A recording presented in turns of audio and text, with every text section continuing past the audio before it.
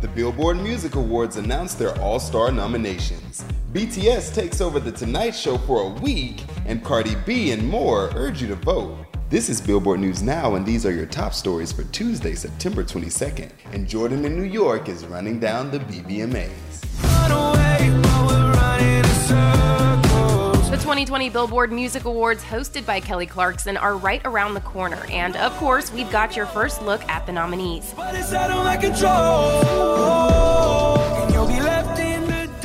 Post Malone earned nods in coveted categories, including Top Artist, Top Male Artist, and Top Billboard 200 Artist, leading the pack with a total of 16 nominations. Lil Nas X received 13 in many of the same categories, including Top Male Artist, Top Billboard 200 Artist, and Top Hot 100 Artist. Originally scheduled for April 29th, the 2020 BBMAs are based on the chart period of March 23rd, 2019 through March 14th, 2020, and will broadcast live from the Dolby Theater in Los Angeles on Wednesday, October 14th at 8 p.m. Eastern Time, only on NBC.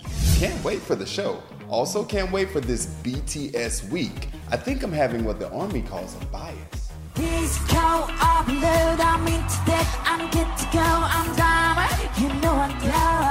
If you've been loving all the performances BTS is giving you of Dynamite, well, oh boy, are you in for the ride of your life.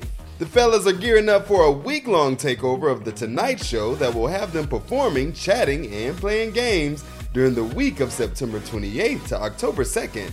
The show tweeted highlighting the 5 performances. 5! Hopefully that gives us more Jimin moments like this. Light it up like dynamite. And that's not it. The fellas will also be delivering a UNICEF speech at the UN General Assembly on September 23rd. Imagine a better world indeed. I can't breathe. You're taking my life from me. And now for what you all should be doing, and that's registering to vote.